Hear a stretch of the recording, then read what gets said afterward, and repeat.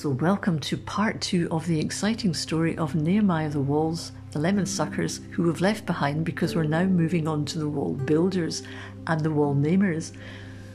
And I love this from the encouragement diaries was that when Nehemiah repaired the wall, when he came to gates that were broken, gates tended to have names. So one would be named Beautiful, and there'd be other names. I'm not really sure of all the other names, but there were lots of names that he gave to the gates in the same way that we give names to streets and houses and parks and towers and all sorts of things.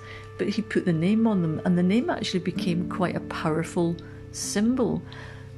And in the work I developed over the years of helping people develop confidence, one of the things that I got people to do was to start naming the inside of their own walls. So if you imagine the inside you're a beautiful city or a town or whatever, a beautiful house, and there's a boundary wall around you, and that wall is there not just for protection, but it's also for display. It's to display you. But often we can feel that our walls are quite cracked or broken. And so one of the exercises I get people to do is to write down 20 words that they absolutely love about themselves. And the words have to be words that describe personality and character. So for example, somebody may be a fabulous knitter or a tap dancer, skier, or computer games player. But that's something that we do. It doesn't tell me about who they be. So words like humorous or joyful or kind or good, words that describe your personality and character are amazing.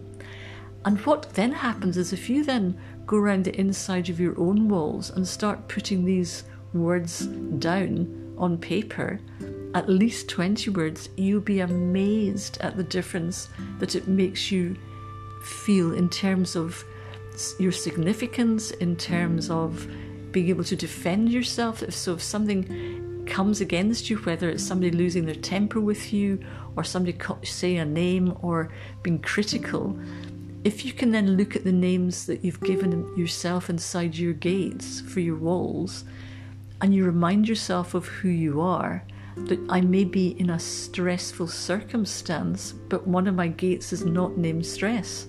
My gate is peace. It's a fantastic exercise, and there's loads more about that. You can do it all online on the Get Confidence course. But for this encouragement diaries, what I'd love you to do is go away and get 20 words that you love about who you be. If it's any encouragement, I did this recently. I hadn't done it for ages, so I went back and revisited it, and I got up to 96 words. So, and as I did the words, they got more and more extravagant. So, for example, I got words like, I'm a breather of life.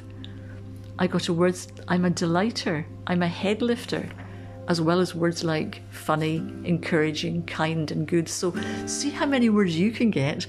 If anybody gets up to anything above 30, 40, 50, let me know. It'd be fantastic. But hey, if I can get 96, I'm sure you guys can too. So let that be an encouragement for you to go out and name your gates and get those beautiful words on paper and be encouraged.